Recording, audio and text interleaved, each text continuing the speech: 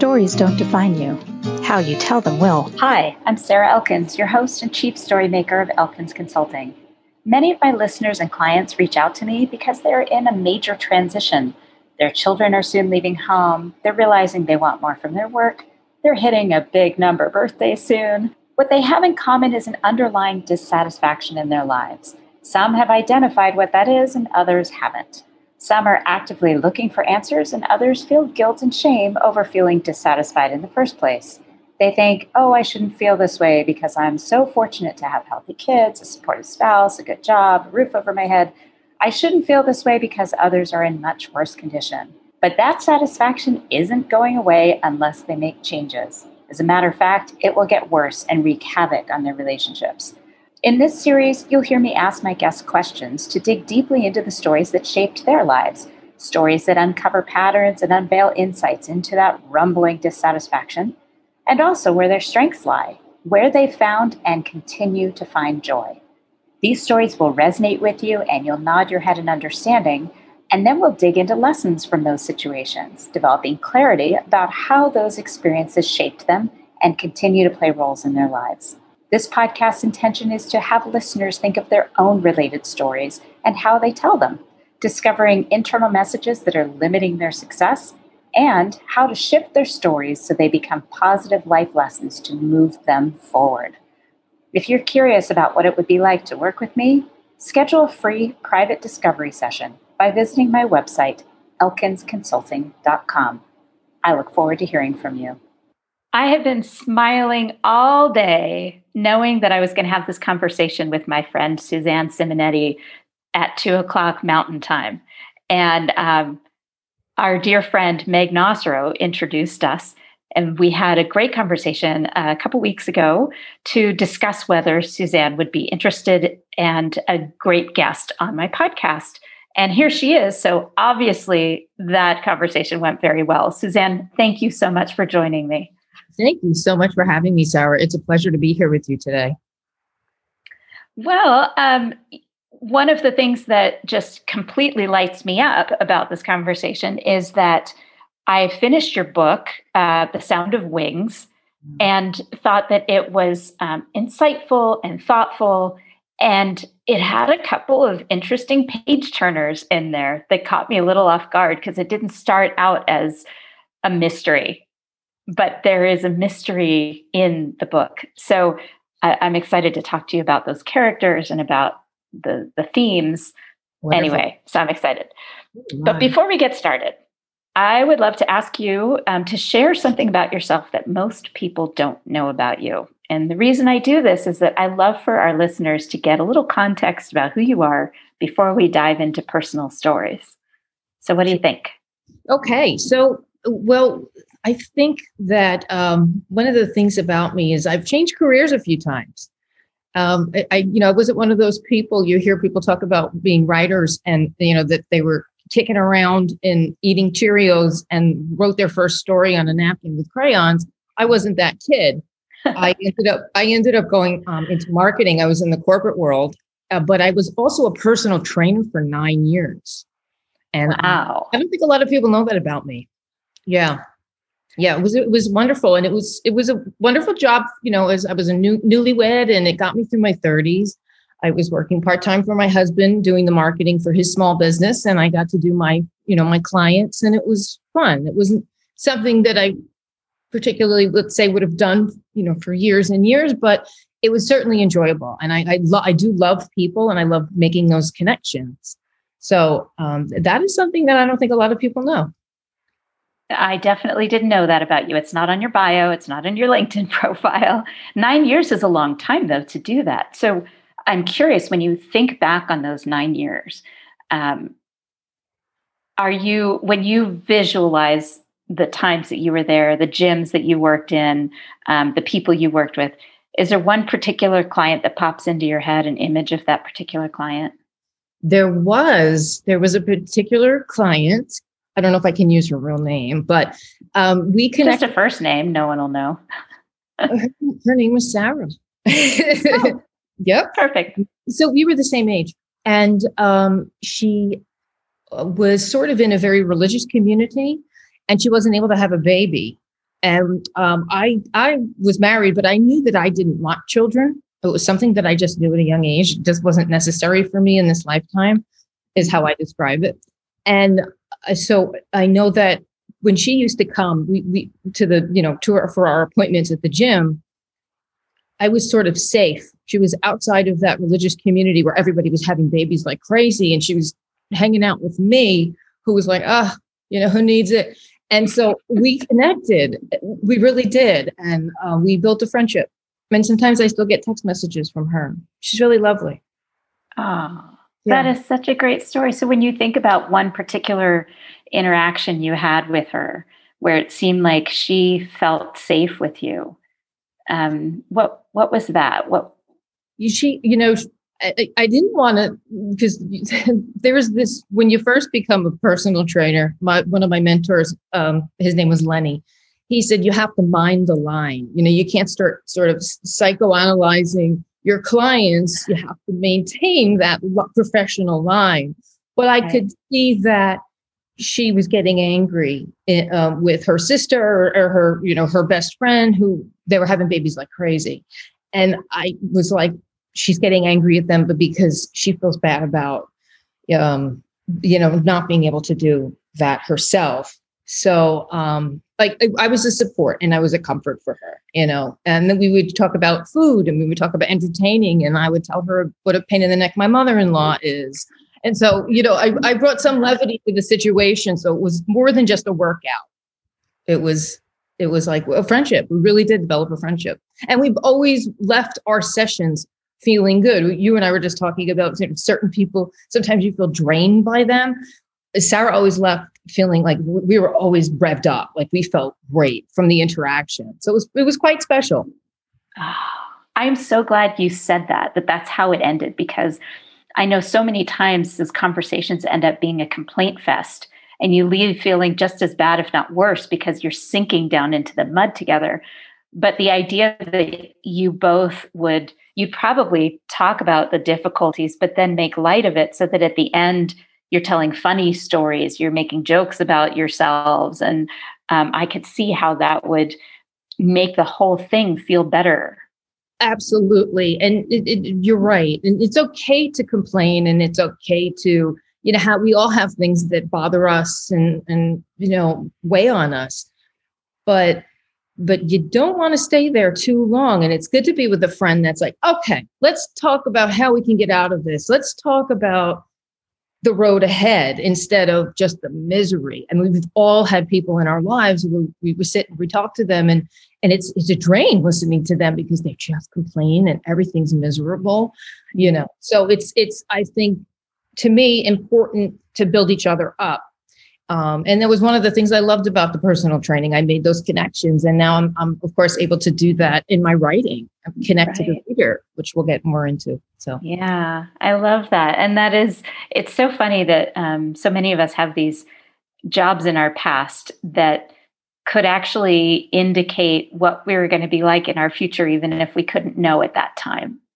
Oh, that's right. And the cast of characters, I met so many different people. I mean, some people I would meet at the gym, but then there were women who wouldn't leave their house. So I would go and make a personal call to their homes.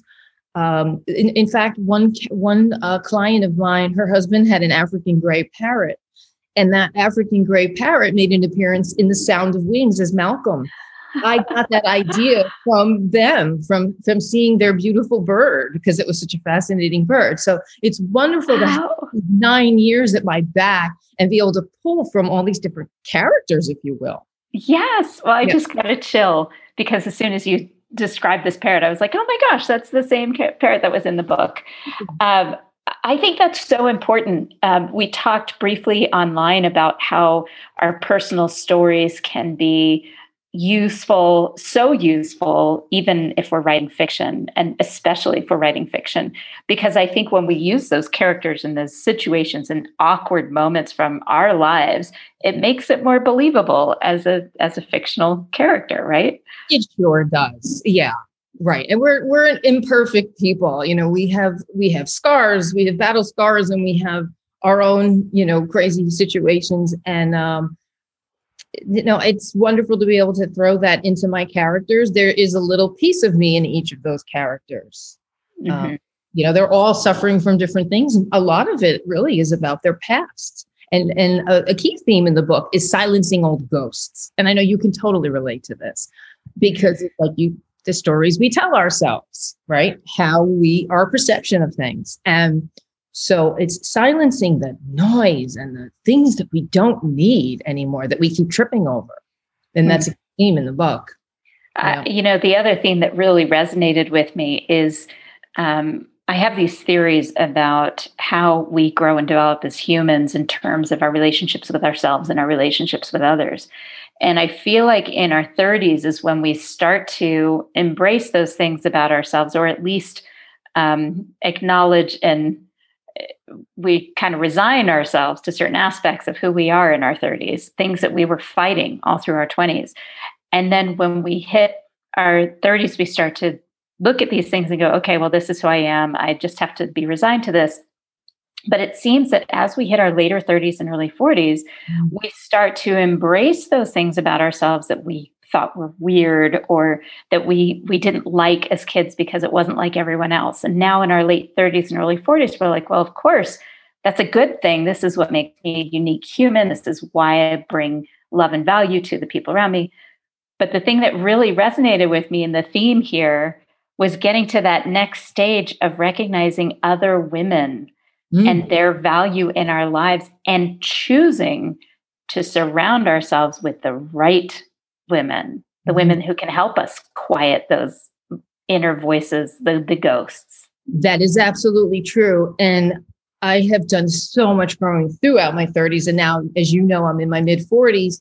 And I don't know that I always place such value on having a network of women, but I sure do now. I mean, I'm meeting all these wonderful, fantastic authors. Meg is one, you, Sarah, yourself, and just how we connect and we bond and we build each other up. And it's invaluable. So absolutely, I put it into the story. And the other thing was, if you remember, Goldie was older than Crystal and Jocelyn. Crystal's in her mid 40s, and then Jocelyn's in her 30s.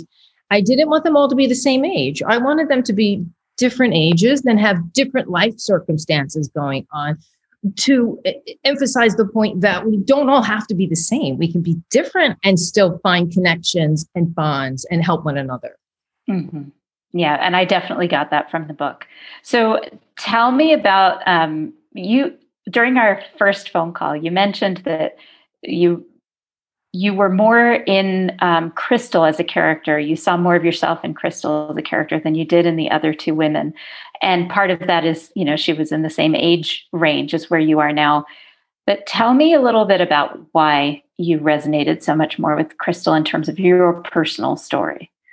I think because with Crystal and the whole, of course, the story was born from Crystal. As I was walking the shoreline, I got the image of Crystal, who was decidedly different from me. She's buxom blonde. And so I wanted someone who wasn't me. But I recognize myself in Crystal because she is so capable and yet doesn't know it yet.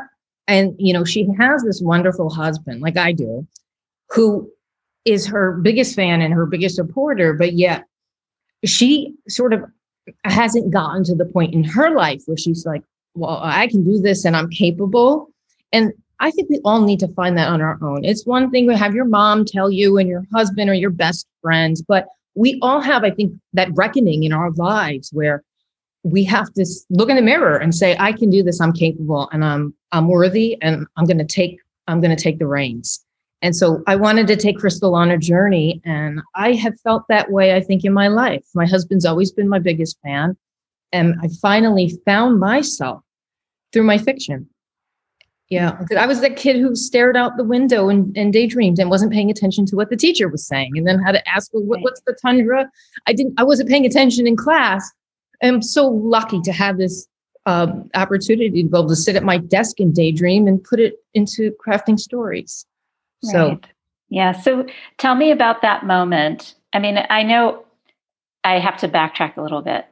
I don't believe in light bulb watershed moments. what I do believe is that we're all on a dimmer switch. And those moments started long before we consciously recognize them. But there is always a moment when that dimmer switch comes on full bright. You're right. So curious about yours when that self-reflection hit, just like with Crystal, when she finally realized that's not about me. Their behavior toward me isn't about me. That's right. But she had her moment when somebody else outside of her husband was like, you are extraordinary. Right. So what was yours? Oh, okay. I think I had a couple of times, and I love the way that you put that, Sarah, with the dimmer switch, because you're right. It's not like, oh, this happened this one time and everything changed. Sometimes it's a series of things, and it's a slow build. The first time I realized that I wanted to start writing was I was reading a lot of books, and I had that little voice that we all have in our heads. If we're listening, it's there. And I couldn't believe how fantastic the book was. And it was like a symphony, the way the author crafted this story. And I went, wow, that was fantastic. And I thought, I can do this. And that was the first turning of the dimmer. And then the second time, once I started writing, I connected with my mentor, Caroline Levitt, who's a New York Times bestselling author. And she's absolutely fantastic. She's not just a wonderful writer, but she's a great literary citizen, as she says. And I sent her a few chapters, and she said, you're the real thing. You could do this. This is great writing. And that was the life-changing moment for me, where I thought, oh, wow, this is wonderful. And of course, Crystal has that in the story as well, where she sees someone selling these crafts and thinks, I can do that too. And then Goldie comes along and confirms it for her and ends up, of course, giving her the business venture, and she's in the store now selling her goods, which was not something she was expecting, but it was exactly what she needed. Exactly. Yeah, I knew there was a moment, and again, got another chill thinking about you emulating your experience in Crystal's experience of having the inner voice first, because it has to start there. Somebody externally can't tell you something you're awesome at until you've at least had some evidence that you could, or you can, or you did. That's absolutely true. Yeah, there's the belief in yourself. It's not an easy, it's a hard win to come by, isn't it? Isn't it? It is. And then there's always the question, why do I need somebody externally to tell me? And then, you're punishing yourself for that. Like how much can we punish ourselves? Really? Right. And I think too, with age, I've learned to become more gentle with myself in so many ways. And I love your theme of the stories that we tell ourselves and the things that I think, I'm just like, no, don't stop being so down on Suzanne. Right. Because we really can be our own worst critics and our harshest enemies, can't we? Yeah.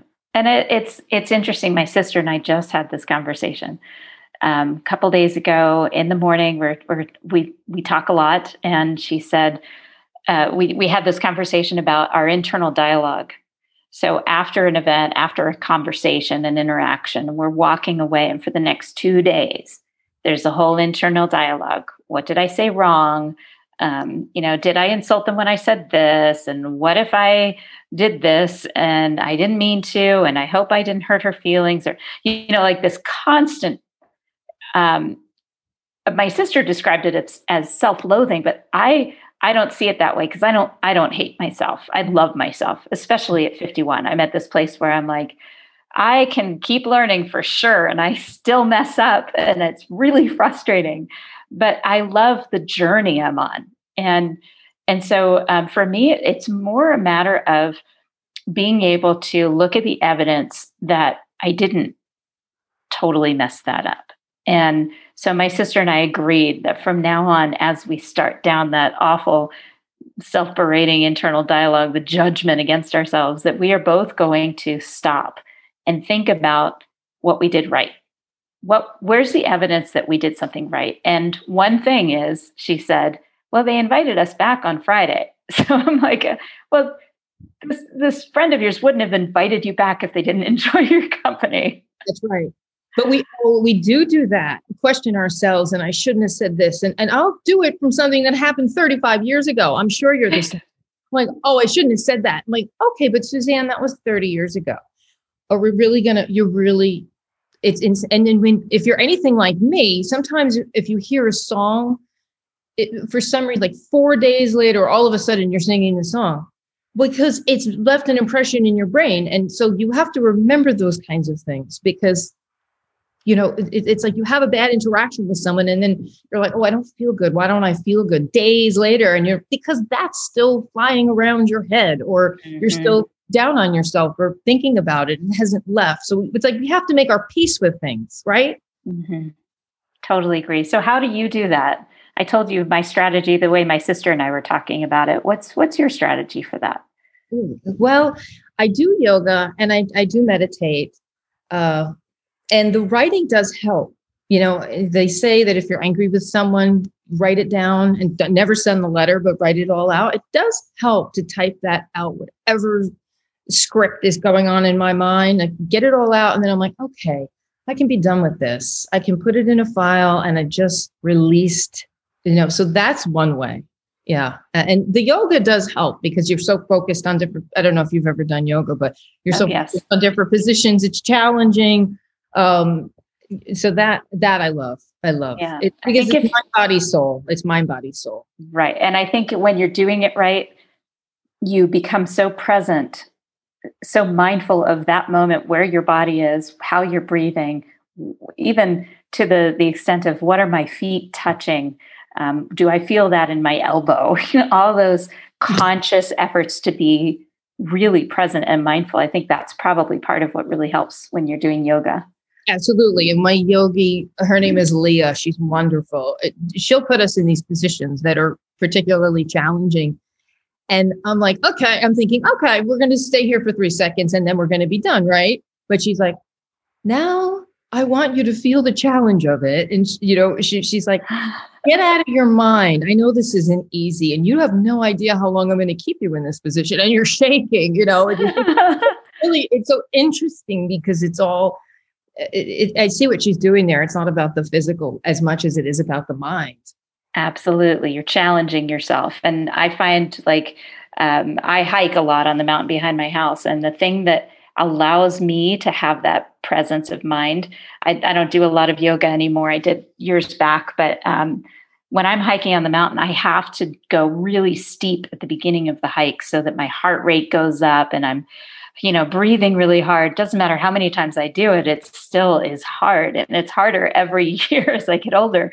But I have to do that first because about 8 to 10 minutes into it, that's when it suddenly, the clouds break apart and inspiration starts to hit and I start to feel much more present. But I don't know. That's what I could immediately relate to when you're talking about holding a position. I read that in your book. I read that about the hike. I love that.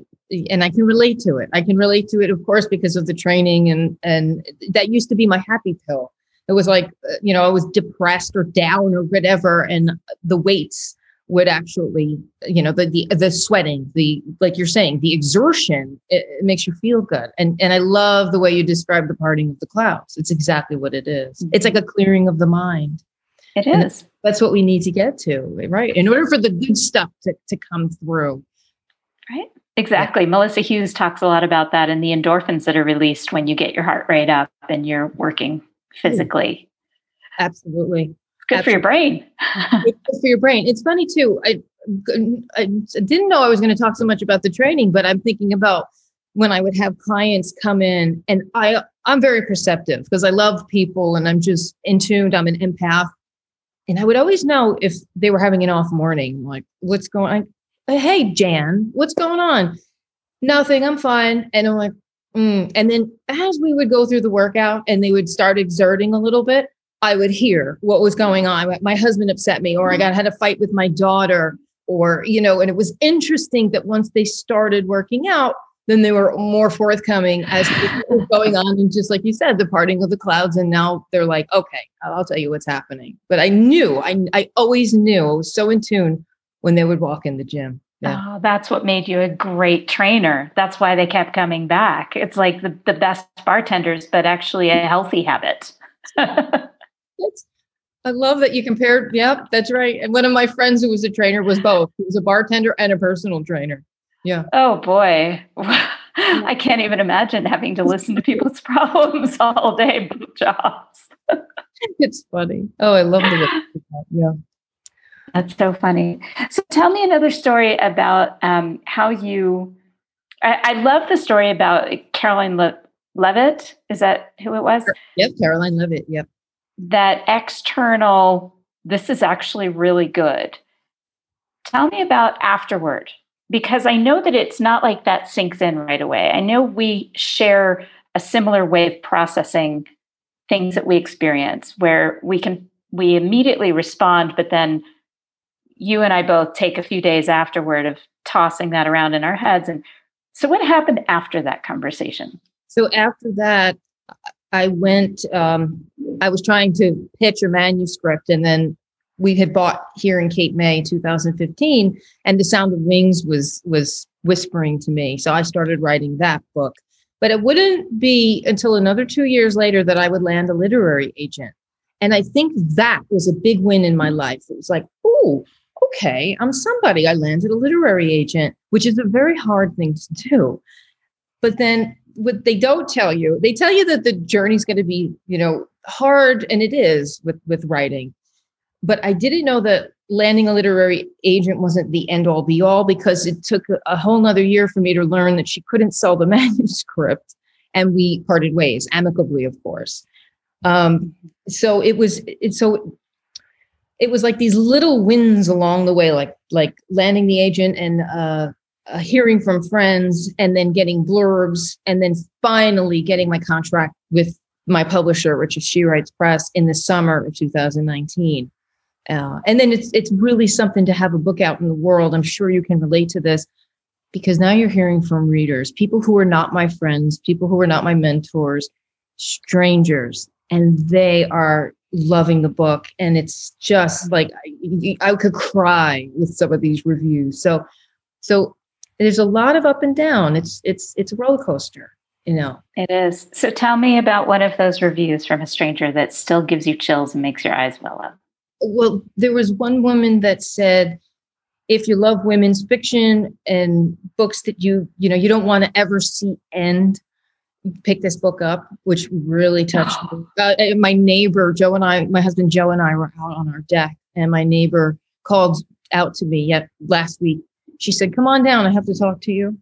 And her daughter is a lit student. And she said, my daughter just called me. She's crying. She finished the book. She loved it. It was like, oh my God, it's just overwhelming. So yes, overwhelmed is exactly the right word, because when you understand and you are told that you've elicited this emotional response from your reader, which is exactly why you write a book like this, it's overwhelming to actually have that external gratification to hear it, right? It is. And it's a way in which I'm connecting with people. Again, how important that is to me in the course of my lifetime, to make those connections and to be able to affect someone. When I'm writing my book, Sarah, the room that I'm sitting in fades away from me. And I am in the story, and the characters come to life. They're as real to me as my next door neighbors. And that is what I want to provide for the reader, is an escape from life. I want, when they open my book and they open my story, to just let everything else fade into the background. Mm-hmm. Well, and it is an escape, and at the same time, the characters resonate with people. So yeah, it's an escape, but at the same time, I can say, I see so much of myself in this character or that character. That's right. And another thing that I had heard once from another reader, that she said that the characters haven't left me.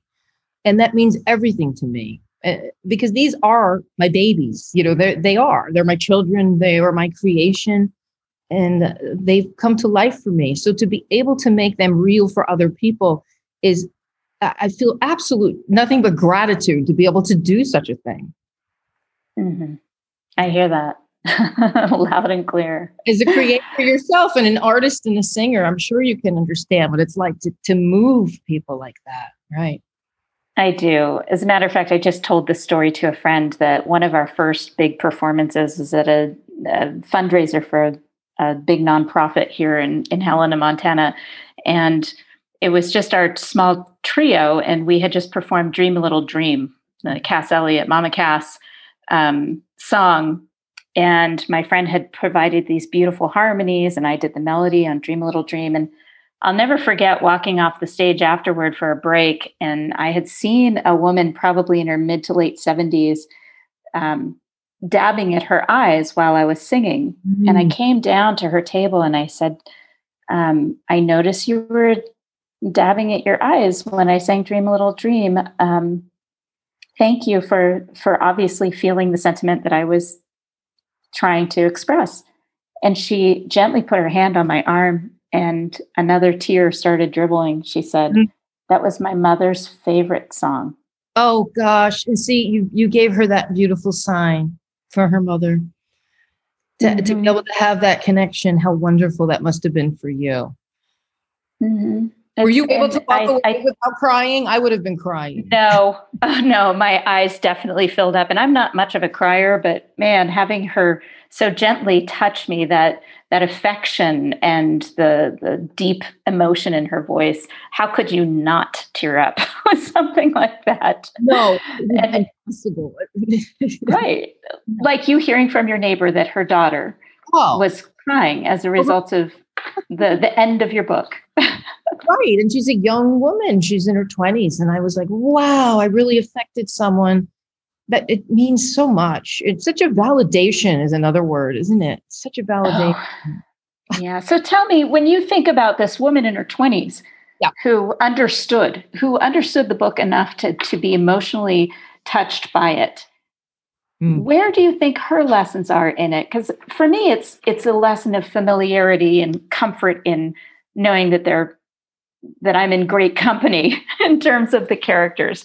But for her, what do you think is her aha moment, or without actually knowing and being able to ask her, what would you want her to get out of it? I think that we're not alone. Sometimes I think this life and this ride can feel quite lonely.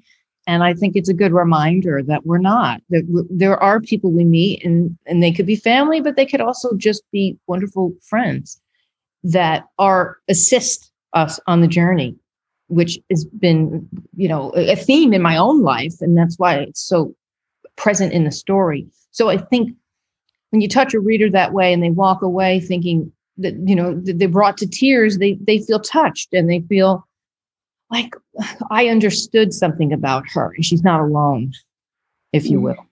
Mm-hmm. Oh, I like that. And it's such an important lesson for all of us that we can create family if we don't have family.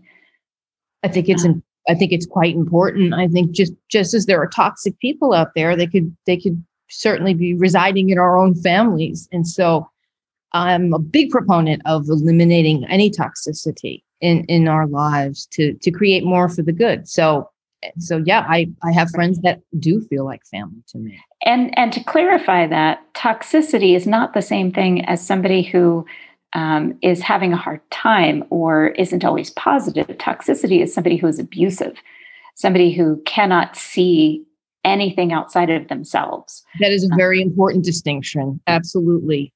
That's correct.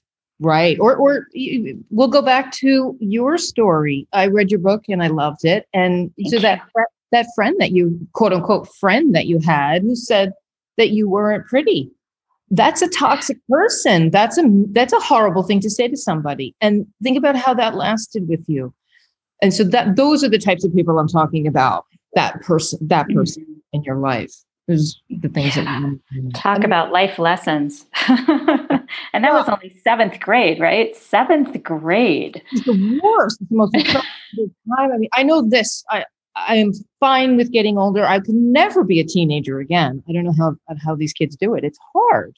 And to be 13 years old and have one of your peers say that to you, of course you responded the way you did, and that stuck with you for all these years. It would anybody. Well, just like it did with Crystal. The girls were so mean to her in school. It is. Yeah. And I think the next important aspect of that you touch on in the book is being able to share that experience with others, but in a way that demonstrates you've learned and grown as a result of it, as opposed to sharing those stories in a way that makes you feel like a victim. Oh, that's wonderful. I love that you said that. Absolutely. There's a sense of empowerment there. And, we do see that by the end of the story because Crystal has gone through a journey, and I'm working on my next book. And she's not going to be a main character. She's a secondary character, and it's set 12 years later. But my gosh, you're going to see how much she's grown and just where she's taken this journey and her businesses. It's been wonderful to write. Oh, that's awesome that you get to see your characters grow into the next production. And part of what I love about that, Suzanne, is that I love reading books that are unrelated to each other, but that share characters. So Carl Hiaasen is like the king at doing that, at bringing characters into books, even though you can read any of the books as standalones. That is absolutely accurate. And that's right. I've told people it's not a sequel because they are, are you going to write a sequel? No, it's not a sequel. You can certainly read, like you said, as standalones. Mm-hmm. But I will tell you this, when I threw Jocelyn and Crystal into this new manuscript that I'm working on, this story came to life. And I think it was, Sarah, because I missed them. I loved them. I created them. I missed them. So throwing them back in and then putting Jocelyn in with Billy, who's now a teenager, was like, oh, this is great. What a great idea I had. I love that. It's like a reunion for you. Right. That's right. I wasn't expecting that. So it's fun. Yeah. Oh, I love that. Well, let's go full circle. Okay. You talk about the fact that you really like people, and I'm the same. I don't consider myself a super sentimental or touchy-feely person, but I really like people. I'm very curious about all their stories. When you think back, when you first completed your first manuscript, and I know it never feels complete, so I'm not pretending like you finished and went, whew, that's done. But when you did, and you knew that it was ready for that first review as a complete manuscript, what did you do, and what were you thinking in that moment? When I finished the book, I cried, and then I took a shower. I walked around in a stupor, like just kind of pacing, because I do that when I have frenetic energy. I pace, and it felt almost like I was numb. And I sent the book to Caroline, and I said, "Okay, I finished it. Here it is. Here I completed the story." And I sent it off to my mentor. But my gosh, typing the end is quite something. It is quite something. And believe me, there were edits. She sent the bench back to me, and there were edits. Oh my gosh, how many times I've read this book? I can't even tell. You have a book. You understand what this is like. So yes. Well, unfortunately, not enough authors go through that really rigorous editing process. I think we would have far more solid literature out there if people actually really were far more rigorous in their editing. And I think really the key too is have another set of eyes on it, and not a friend that's going to tell you, wow, you're fabulous, everything's perfect in the book. Because Caroline first gave me that manuscript back, she had a lot of edits, and it took me 4 months, Sarah, to go through those edits and change it. Yeah. I don't have to tell you how hard it is and how much work is involved with a book. But and separating yourself from the edits. Like, this is not because I'm a bad writer. This is not because it's a bad story. As a matter of fact, Caroline wouldn't have bothered with all of that because it took her 4 hours at least, probably a lot more, right, to edit to that extent because she cared so deeply for the book.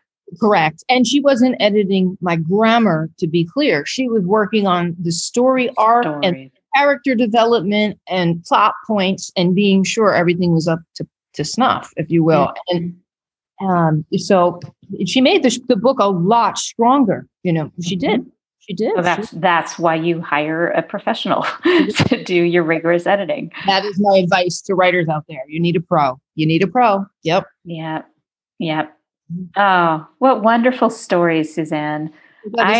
Much fun. I so appreciate you taking the time to visit with me and to answer my kind of deep and probing questions. This was wonderful.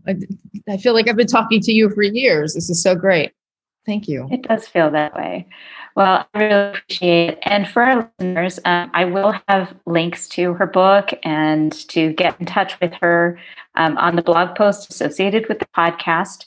So, so you don't have to run off and grab a pen to write this down. But Suzanne, what are the best ways for people to reach you, to get to your book, to be on the list to find out when your next book is published? Sure, absolutely. The best way would be my website, which is simply www.suzannesimonetti.com. That's SuzanneSimonetti. Perfect. And are you on LinkedIn? Is that a good place to connect with you as well? I am on LinkedIn. I got to spend a little bit more time on there. I'm on Instagram, Facebook. I have an author page. I do pop in on LinkedIn. So yes, you can find me there as well. Absolutely. Okay. I think a lot of my listeners are there, but I will also include links for your Instagram and Facebook because that's probably where the majority of your activity is. Fantastic. Sarah, thank you so much. Thank you. It's my pleasure. This has been wonderful. Are you ready to start your story portfolio so you have the right story ready to share when the opportunity presents itself? When you're ready to get started, my book, Your Stories Don't Define You, How You Tell Them Will, is available in all the regular places, and the audiobook version is available on Google Play and on my website, elkinsconsulting.com. As a special bonus for listeners, the audiobook includes 2 songs recorded by my band, Spare Change, in my living room in Montana. Also on my website is a free podcast interview checklist. It's available to download to make sure you make the most out of your next podcast interview. If you enjoyed this podcast, please feel free to rate the podcast and leave a review. And let me know that you've done it so I can thank you properly. Thank you.